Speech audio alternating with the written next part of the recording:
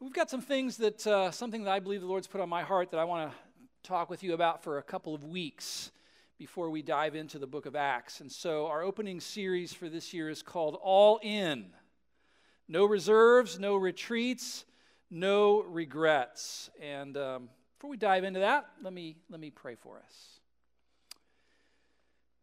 And we do thank you, Lord God Almighty, for the opportunity that we have to live another year, perhaps, if you should will, to live this day. Lord, I pray that we would all be reminded that every single day is a gift from your hand. And Lord, truly you are gracious to us. Truly we are receiving more from your hand than we deserve. And we thank you for Jesus and the grace that you've shown us in Christ.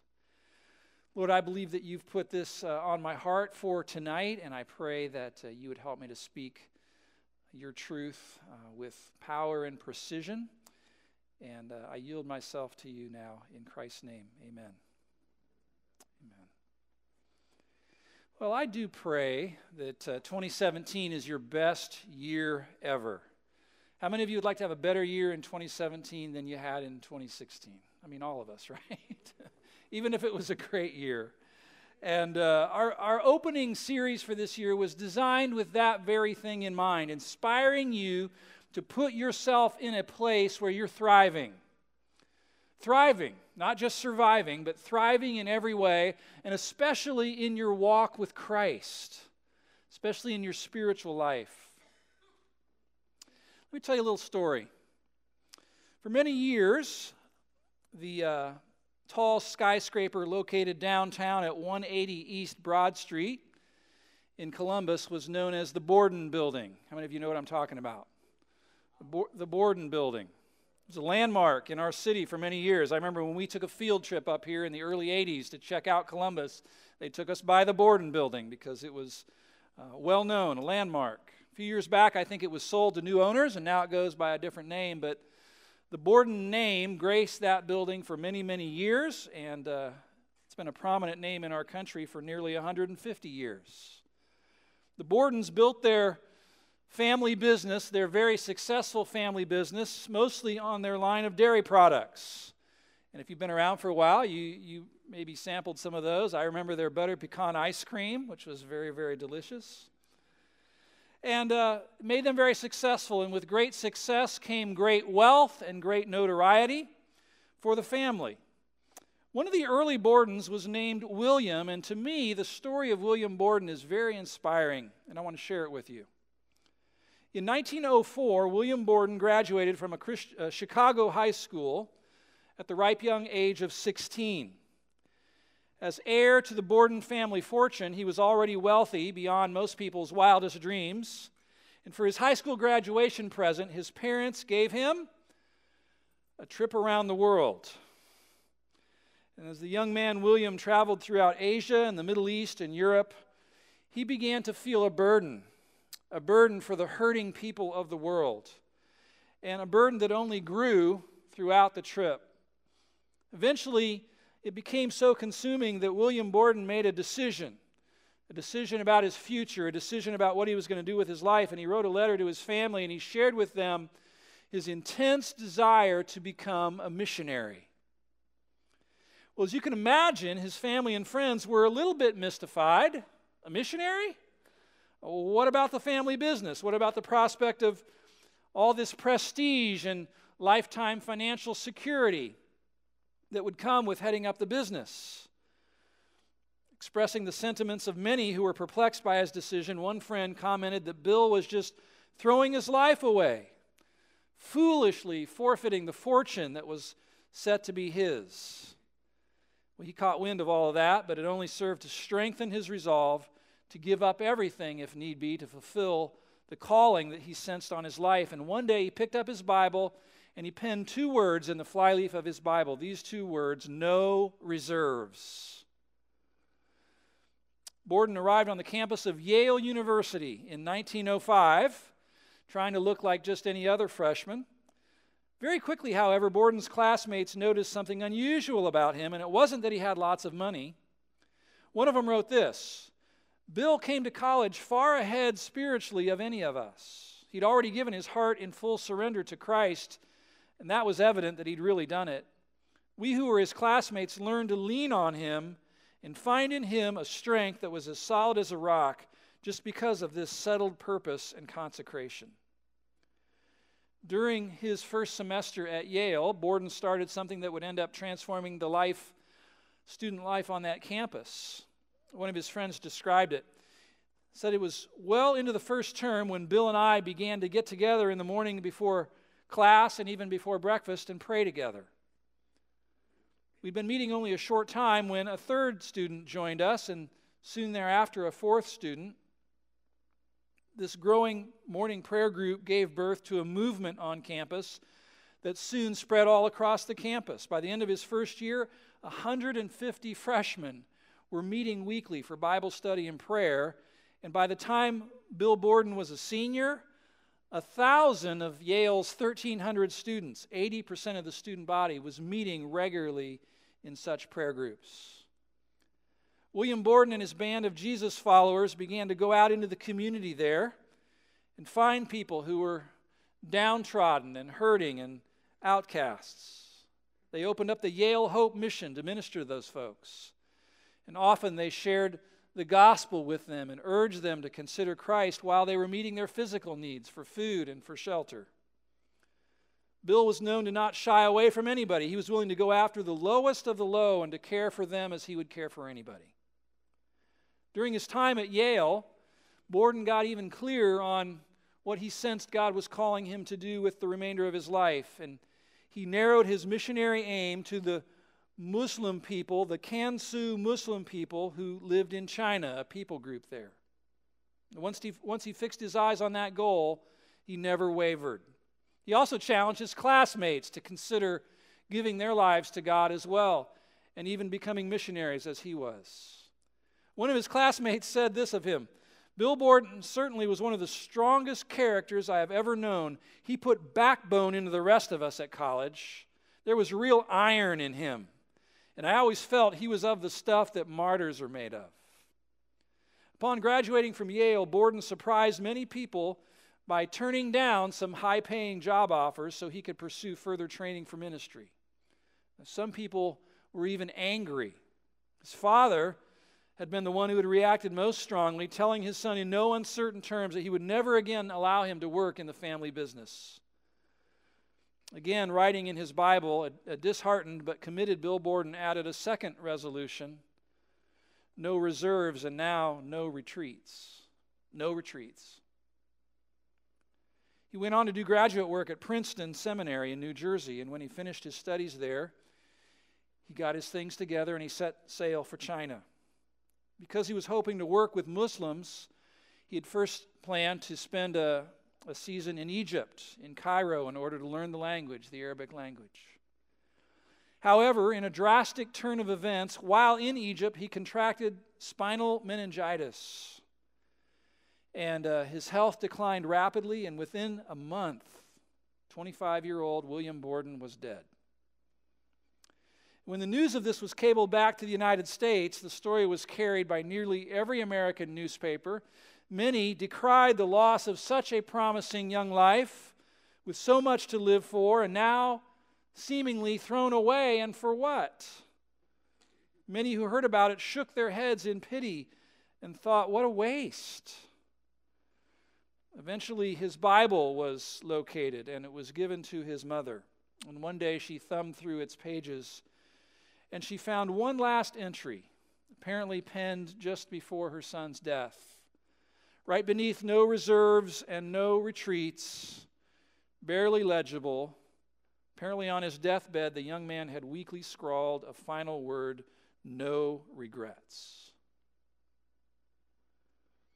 The epitaph on William Whiting Borden's tombstone sums up his life so well. It says this. Here's the inscription: a man in Christ, he arose and forsook all and followed him. Kindly affectioned with brotherly love, fervent in spirit, serving the Lord, rejoicing in hope, patient in tribulation, instant in prayer, communicating to the necessity of the saints, in honor preferring other people, Apart from faith in Christ, there is no explanation for such a life. William Whiting Borden, 1887 to 1913. No reserves, no retreats, no regrets. Leave it to a 20-something to sum up what it really means to follow Christ so succinctly. I don't know about you, but stories like the story of William Borden are inspiring to me. They really are. I think I'm so moved by these kinds of stories because a life like his reflects a life that was all in with Jesus Christ. All in. And that's what I want to be. That's what I want to be. That's what I want for my family. That's what I want for this church. That's what I desire for each and every one of you. This concept of being all in with Christ isn't just inspired by William Borden. When I think about how Jesus Christ himself went about calling people to follow him, I get the same sense. Listen to how Jesus framed things when he was first forming his band of followers. This is from Mark chapter 8. In calling the crowd to him with his disciples, he said to them, "If anyone would come after me, let him deny himself, take up his cross, and follow me. For whoever would save his life will lose it, but whoever loses his life for my sake and the gospel's will save it. For what does it profit a man to gain the whole world and forfeit his soul?" Luke 9. As they were going along the road, someone said to him, "Lord, I will follow you wherever you go." And Jesus said to him, "Foxes have holes and the birds of the air have nests, but the Son of Man has nowhere to lay his head." To another he said, "Follow me." But he said, "Lord, let me first go bury my father." And Jesus said to him, "Leave the dead to bury their own dead, but as for you, go and proclaim the kingdom of God." Yet another said, "I will follow you, Lord, but let me first say farewell to those at my home." And Jesus said to him, "No one who puts his hand to the plow and looks back is fit for the kingdom of God." Wow.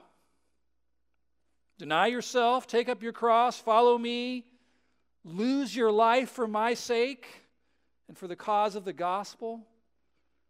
Let go of the world, but gain your own soul. Follow me even if you must give up creature comforts in order to do so. Don't let anything stop you from going and proclaiming the kingdom of God. Keep your hand to the plow in following me no matter what happens.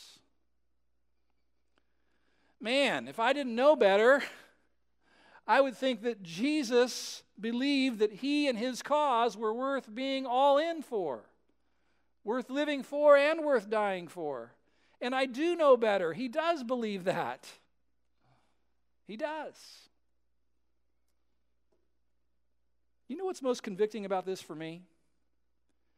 It's that this mindset, this sold-out, all-in mindset, is probably more prevalent in Muslim terrorists than it is in me.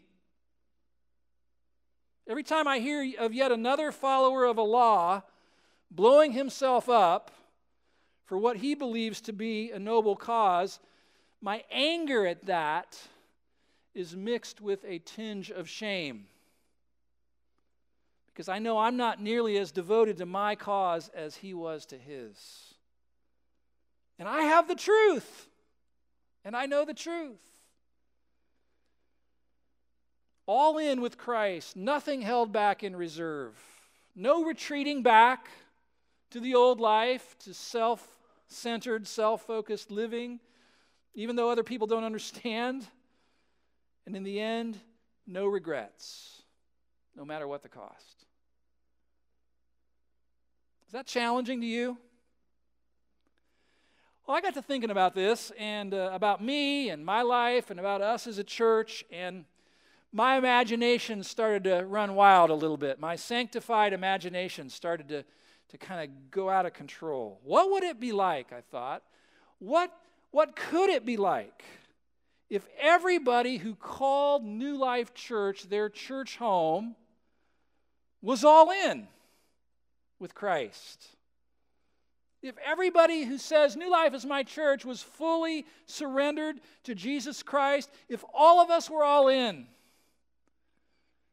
a pastor can dream a little bit, right? Jesus was all in for us. Doesn't it just make sense in response that we would be all in for him? And I got to thinking about us here at New Life Gahanna. We're a multi-site church. We have several campuses, but I got to thinking about us here. What could happen in and through New Life Gahanna, us, if each and every one of us was all in with Christ, completely sold out to Jesus? When I think about that, it boggles my mind. And it gets me excited. Last weekend, after all the offerings that were given that last week of 2016, after they were all totaled up and counted up, you know what? As best we know, last week set a new record for giving at New Life Church. You can look at the back of your worship folder and see the total. Because so many of you gave so generously, we were able to completely wipe out our accumulated budget deficit so far this fiscal year and do it in 1 week. And I mentioned that to Pastor Brian, and he said, you know what? That is the potential that this church has if everyone was all in. And it's not really about money. I know, like Pastor Jay said last week, when you start talking about money, people get funny. It's not really about money, though, is it? Money's just a tool for accomplishing ministry. Financial giving to God's work translates into gospel ministry, which translates into changed lives and changed eternities. That's what gets me excited. It means children get taught the Word of God, lost people get to hear the good news, missionaries can continue to reach lost people, new believers get discipled, marriages get strengthened, outreaches into our city continue to bear fruit for the kingdom of God. A couple weeks ago, I was having lunch and talking with the young pastor down at New Life OSU. If you're newer around here, you may not know that we have a daughter church that we helped to start 12 years ago down at the Ohio State University campus. And I was talking with Pastor Andy, and he was telling me that after the knife attack down there that kind of rattled everybody, remember that incident? That the next night, he and his team went out on High Street with a blow-up couch. I didn't know there was such a thing. A blow-up couch and a bunch of packets of hot chocolate, and they basically set up a little makeshift conversation pod right there on the sidewalk on High Street so that as worried, anxious, troubled students came by, they could just plop down on this couch, grab a cup of hot chocolate, and talk with some Christian students about what God might have to say about everything that was going on and how troubled hearts can find peace in God. Isn't that cool? I just loved hearing about that. And it's our giving financially that helps that happen. Did you know that? We support that work. What could happen if all of us here went all in with Christ and went all in with his gospel? What could happen? Do you think more people would be saved and baptized through this church than were last year? I do. Would more people step up to be equipped for ministry? Would more of you say, put me in, coach, put me in the game. I'm ready, I'm all in. Where are the needs? Where can I serve? How can I help? I believe so. We recently started a new ministry. It's a welcoming ministry to new residents of Gahanna. Brenda Donaldson and my wife are helping to coordinate this effort. It's once a month. What happens is that a bunch of wonderful New Life ladies, and probably some men, I'm not even sure, take their best recipe, their most delicious recipe for cookies, bake a bunch of cookies, bring them over to the church, we box them up real nice, and then we deliver them to all of the new residents within a certain radius of this church. So people who are moving in and around this church. And what we do is we're unannounced, we go up to their door, And we say, "Hi, I'm Steve from New Life, and I understand that somebody new moved in here recently." "Yeah." "Well, listen, a bunch of people in our church bake these cookies, and they're for you. And so I'm just offering them to you. Welcome to our community. Glad that you're here. It's a great place to live. If you ever need a church home, we're right up the road. God bless you." It is so fun. People don't know what to do. They're not sure if they're supposed to give you money or what. It's like, no, this is just our way of saying welcome to Gahanna. This last month, a couple of our young Catalyst gals, Emily and Hannah, did some delivery for us. And Emily emailed me that night, and she said, "Hey, we had this one visit. It was so great. There was this young gal who just moved here to Gahanna, and we show up at her door with cookies." And she said, "Oh, my." She said, "I think this is a sign from God. My father just died 2 days ago. And I've been reaching out to God. I've been asking God to send me people to show me a sign. And here you are." She invited our two gals into the house. They got to sit down and share the Lord with her. They prayed over her. And were able to invite her to church. And Emily was so excited about that opportunity. And I thought, man, that is really cool, isn't it? I love that. Some people are just blown away by a simple act of kindness. I don't know if you saw it, but on the Take Back Gahanna Facebook page last month, there were people on that page raving about getting cookies from us. It was the coolest thing. Great new ministry opportunity. We need a few more people who would like to do that once a month on a Sunday evening, go out and deliver cookies to new residents of Gahanna. If you'd like to do that, you can just write a little note on the back of your card, and we'll get you some information about that. But what could happen if everybody here in our congregation was all in, was just offering themselves for whatever is needed to bless the body or bless our community? You should see all the emails I get from people whose lives have been touched by this church. It's so encouraging. People who had given up on God, people who had lost faith in church. There's a lot of people like that. They're like, I've never lost faith in God. I've just kind of given up on the church. People whose hope was fading, people who were about to chuck it all until they came into contact with a new lifer who was the real deal. And it started to turn around for them. Or who experienced the ministry of this church, or who showed up on a weekend for worship and felt the presence of God here. Or like a lady that I talked with just this week who said that after going through a painful divorce that was crushing, her hope was restored when she got into a small group here and got loved on and cared for and prayed over. And she said, this small group is just awesome.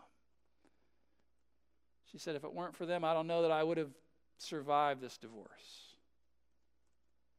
I ask you, what impact would it have if all of us were all in for Christ and His cause and His church? What could that be like? What would our worship gatherings here be like if each of us came in every week eagerly anticipating meeting with God in worship? Got here on time, got here early, had our hearts and minds prepared for what we were about to experience with one another. I ask you, how might our workplaces be different if every one of us, as we fanned out into Columbus on Monday morning, saw ourselves as ambassadors for Christ, sent into the world to spread the love and the truth of Christ, or onto your campus if you're a student? What would that be like? How might things be different in Gahanna? How might the spiritual climate be changed in Columbus if all of us were all in? I like thinking about that. And then I think, how would things be different down the road in Whitehall if the same was true of everybody in our congregation in Whitehall? Now, if you're newer around here, maybe you didn't realize we have another campus just 15, 20 minutes down the road. And I want to remind you that it was God who orchestrated all of that in the first place. God did that. It was God who led our elder team to start praying for Whitehall several years ago, to start to pray for that community, pray for God to His leading of us.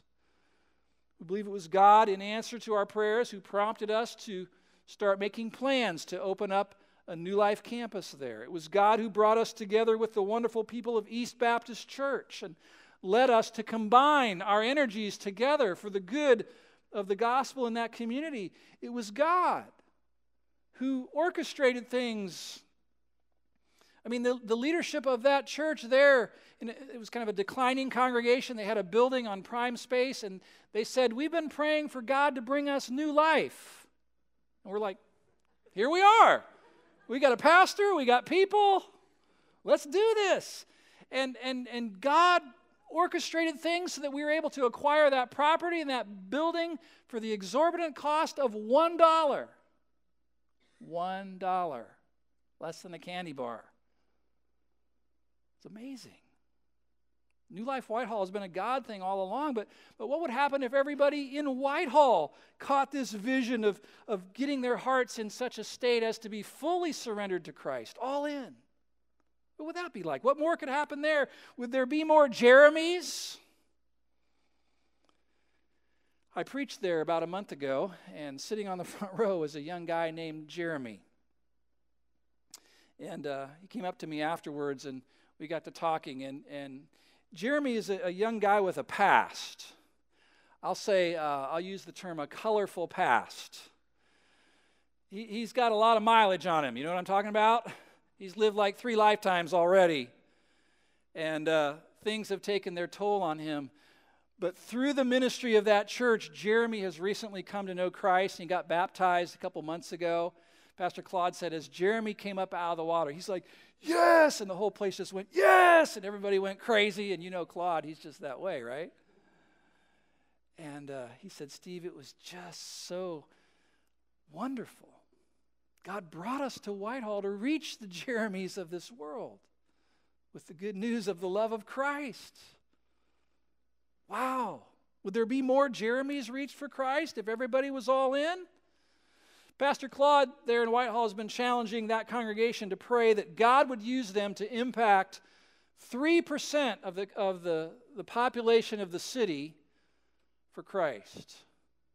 Now, he read it in a book somewhere or something. I think it was that 3% of the population of the colonies was part of the Continental Army in the Revolutionary War. So go figure.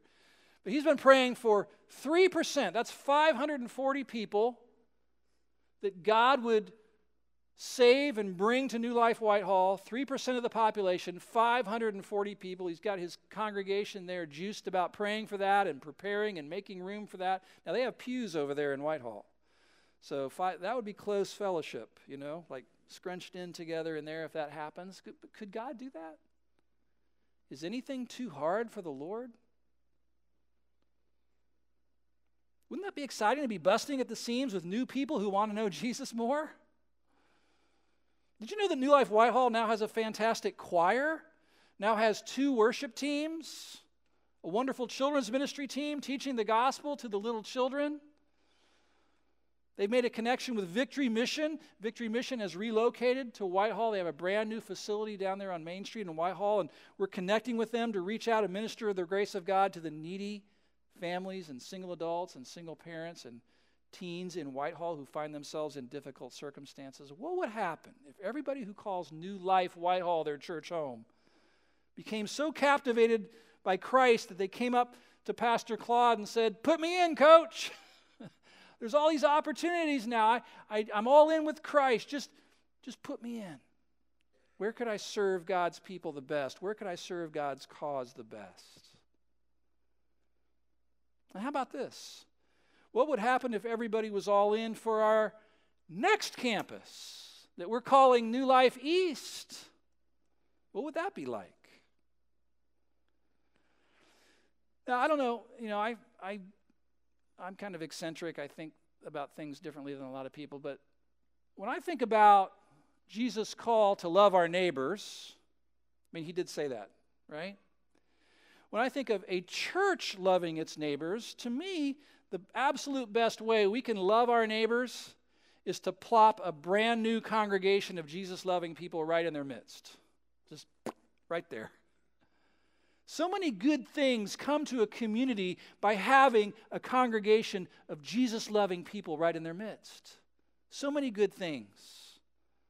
We've seen that firsthand. And I want to tell you something, it's happening again, and God's doing it. we've seen both here and in Whitehall what it means for a congregation to have a base of operations, a place, a facility, a building that serves as kind of an outpost, a gospel outpost in that community, an accessible place where people and their kids can come and worship and learn about Christ, and then a place from which to be sent out to minister. Just as we did in Whitehall, we've been praying and looking for that kind of space out east, out in Pataskala, Blacklick, Reynoldsburg area. And we've been looking for quite a while, and honestly, we didn't have much success until recently. Some of you know that one of our ushers just passed away a few weeks ago. Ron Heft served as an usher at that door at our 11 a.m. Sunday celebration. We had a memorial service here, and I got to tell his family and friends who were gathered in our prayer chapel how just prior to his passing, God used Ron to open a door for us to continue to spread the gospel. You see, back in September, Pastor Brian and the team, the leadership team that's forming, hosted a picnic at Hannah Park, kind of an informational gathering for any of you and others who are interested in learning more about New Life East.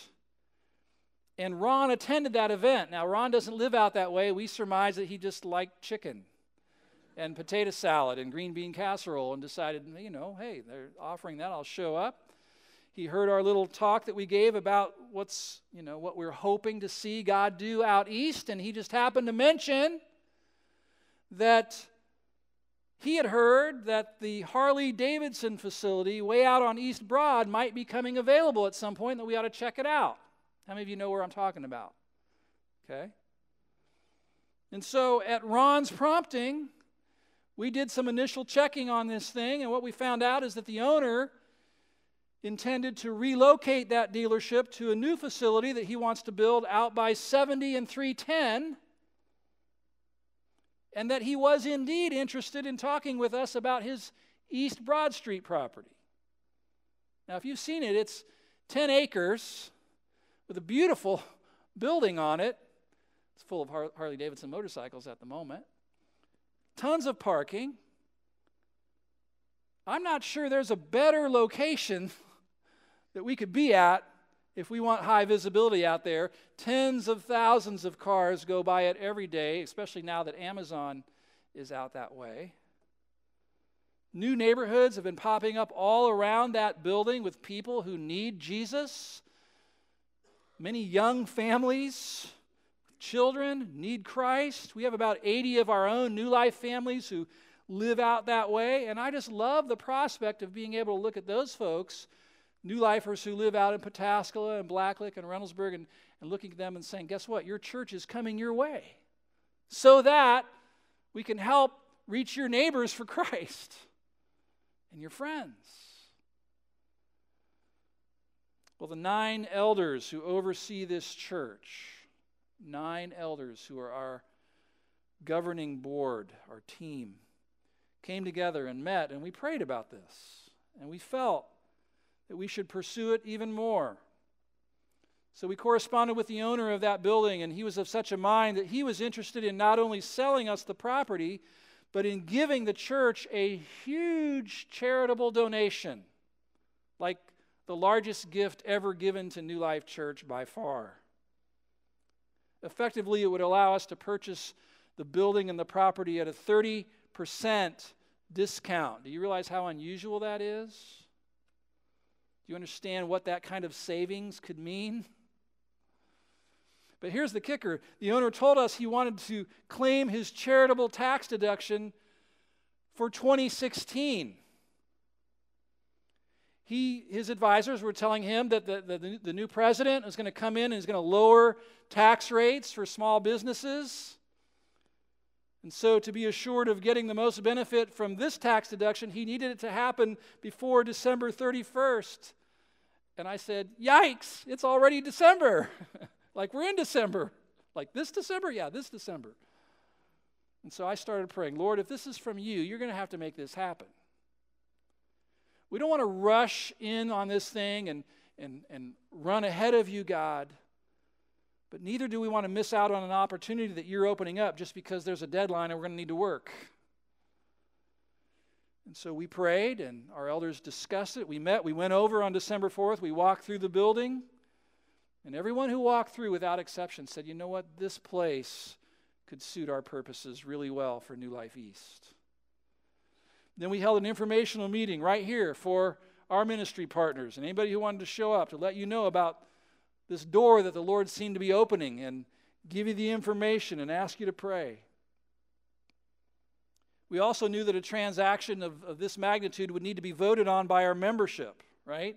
But there wasn't enough time to pull that off on short notice. So we told the owner that we were interested, but we needed time to perform our due diligence on the property and to inform our people and give them a chance to vote on it.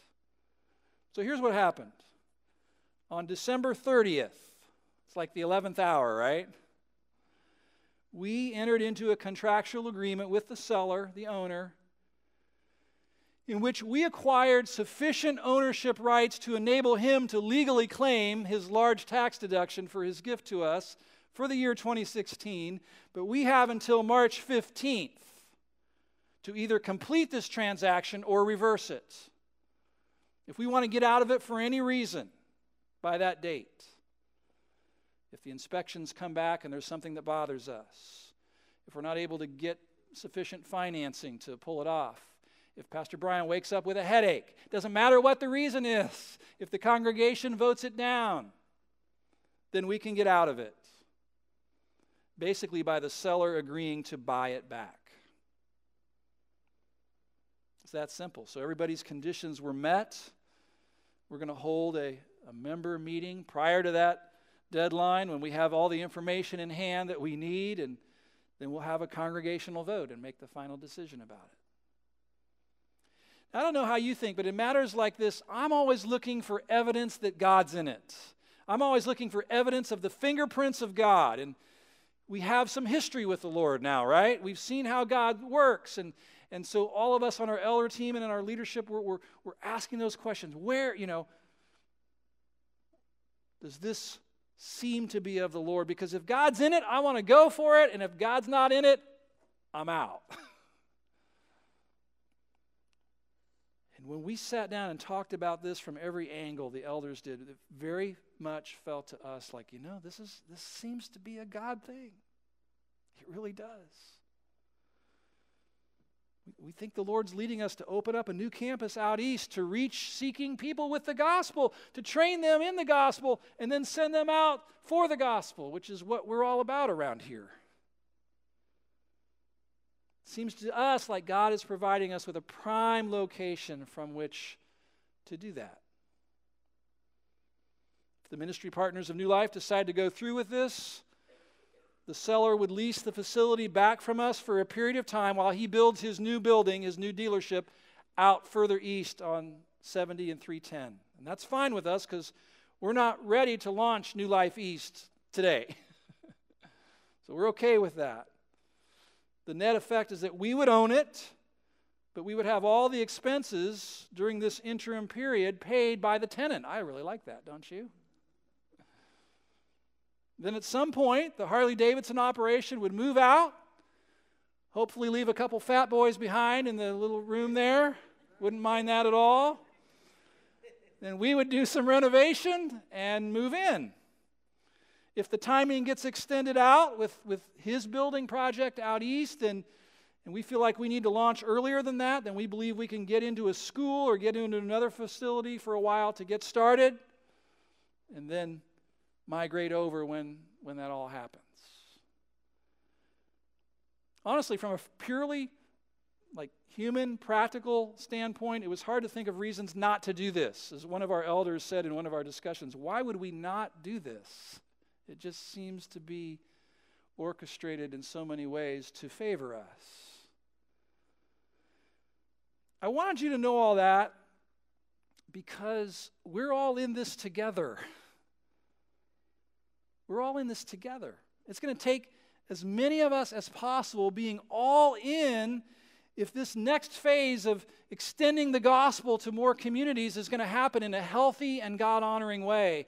And by that I mean not only starting a new work out there, but staying healthy and strong here and healthy and strong in Whitehall. Does that make sense?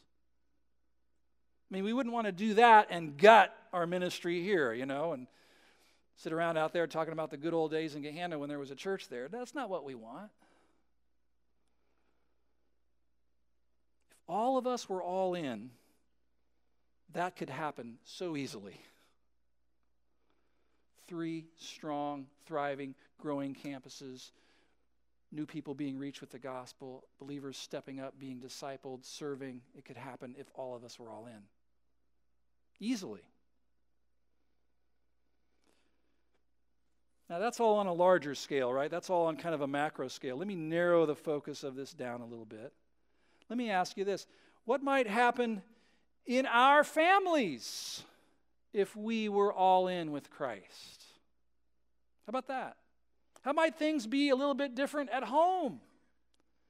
Would there be fewer spells of arguing and destructive fighting, do you think, if dad and mom were both all in with Christ? Would there be fewer angry outbursts? Would spouses hang in there more with each other during difficult times? Would we team up more and try to work things out and speak differently to each other? Would there be more serving each other and putting others ahead of ourselves if we were all in with Christ, do you think? Would our children see us praying more together and seeking God more together? Would they be more impacted, perhaps, if all of us were all in with Christ? How would it show up at home? Would it be different? Would the climate be different around the house? Well, let's narrow it a little bit more. What would happen in your own life if you went all in with Christ? If you were fully surrendered, fully, I'm talking, no reserves, no retreats, no regrets, all in with Christ, would your life be different? Would you see the Lord use you more in other people's lives? I would think so. How about that habit, that nagging habit that plagues you every day that you just can't seem to shake? Is it possible that if you fully surrendered your whole life to Jesus, that the grip that habit has on you might be loosened a little bit? Wouldn't that be awesome? Would you experience a little more freedom? Would your coworkers that see you every day, would they start to notice a little bit of difference, like in a guy that I was talking to recently who attends here, and he says, my coworkers are seeing I'm changing, and it's showing up at work. Might some conversations open up there that have a spiritual tint to them? Might you be entrusted perhaps with the opportunity to lead a friend to Christ? Wouldn't that be awesome? If you were all in with Jesus. What could happen if all of us were all in with Christ? It's so fun for me to think about that and envision what that could be like. So now it's time for my sermon. I have 3 points, and they're really short. Number 1, it's a great time to decide to be all in. What's today? December's gone. January 7th, right? The front end of a brand new year. Don't you love it? It's a new year. There's this built-in annual reset. And aside from just, resolving to lose weight this year, exercise more, all good things, treat your kids better, be more attentive to your spouse. What about Jesus? Take me. I'm yours. Aside from that, it just feels like a new era in our country, doesn't it? I mean, it's just like a new season. It just feels like that to me anyway. It feels new, different. Think about the fact that life is short. You're not guaranteed another year. There were people who were with us a year ago who are not here today. They're in eternity. People who sat where you're sitting. Why wait? Why say, someday I'll give my life fully to Jesus Christ? Well, why wait? How do you know that you'll have 5 years, 10 years? I want you to know the needs are great. People need the Lord. Everybody needs a church family. Young couples need mentors. Young believers need disciplers. Christ's body needs your gifts, needs your resources, needs your service. Our city is ripe for impact. I hear about it every week. God's sending new church planters and pastors to Columbus. The cause is compelling. You're going to give your life to something. Why not spend your remaining days being sold out to the greatest person and the noblest cause that exists? Jesus Christ and the kingdom of God. Why not? The opportunities are plenty for discipling others, for going deeper with God, for diving into God's Word, for establishing some of those holy habits that we talk about, those rhythms of grace, for serving His people, for loving the lost, for blessing needy people, for going on a missions trip. Maybe this will be the year that you'll finally go on a missions trip. You've been thinking about it for years, talking about it. You've been saying, someday I'm going to do that. You hear the people who get up here and give their report of how their life was impacted from going, and this is the year you're going to go. Why not? Why not now? Why not today? It's a great time to decide to be all in. Point number 2, Jesus was all in for us. Amen? Think about that. Our Lord did not give some half-hearted effort to save us. What was required of Jesus to achieve our forgiveness and our salvation was nothing less than total commitment. Literally leaving heaven and laying aside those divine privileges in order to even come here, then taking on a robe of human flesh, coming as an infant, and then living His life, and then laying down His life of His own accord, wearing our sins, bearing our sins, so that they could be atoned for, so we could live forever with perfect holiness. What a Savior we have. What a Lord we serve. If He did that for us, number 3, how can we not be all in for Him? I mean, really, think about it.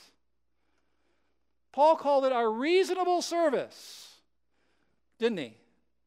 He said, get up on the altar, offer yourself to God. It's your reasonable service in light of all that He has done for us.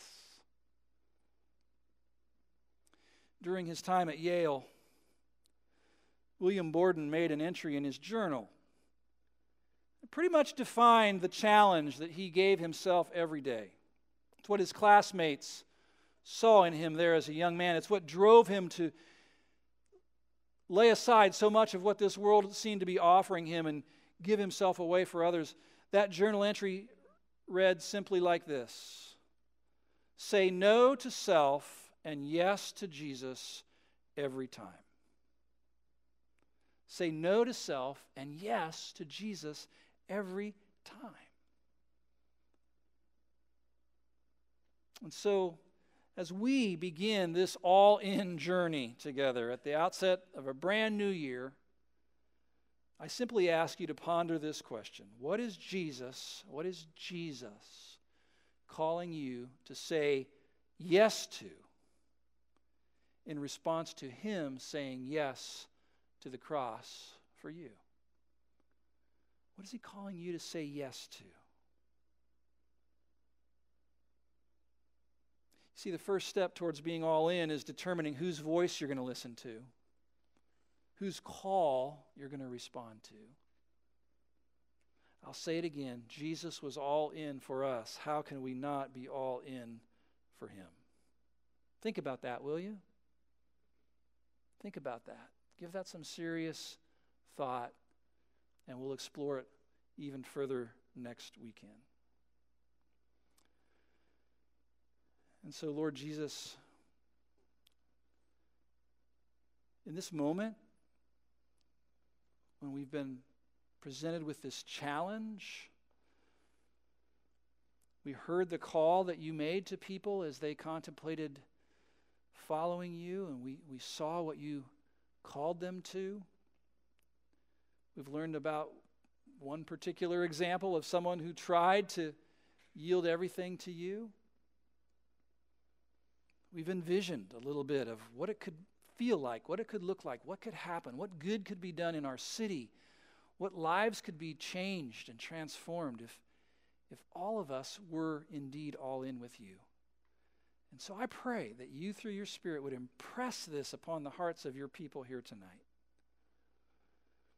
Impress it upon their hearts. Show us, Lord, what's holding us back. What is it that we're refusing to let go of, that we're fearful to lose? We think, anyway, if we gave our lives to you. Give us eyes to see what really matters in this life and in the next.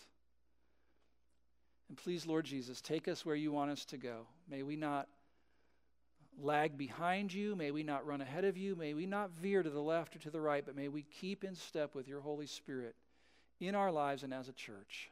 I pray in Jesus' name. Amen.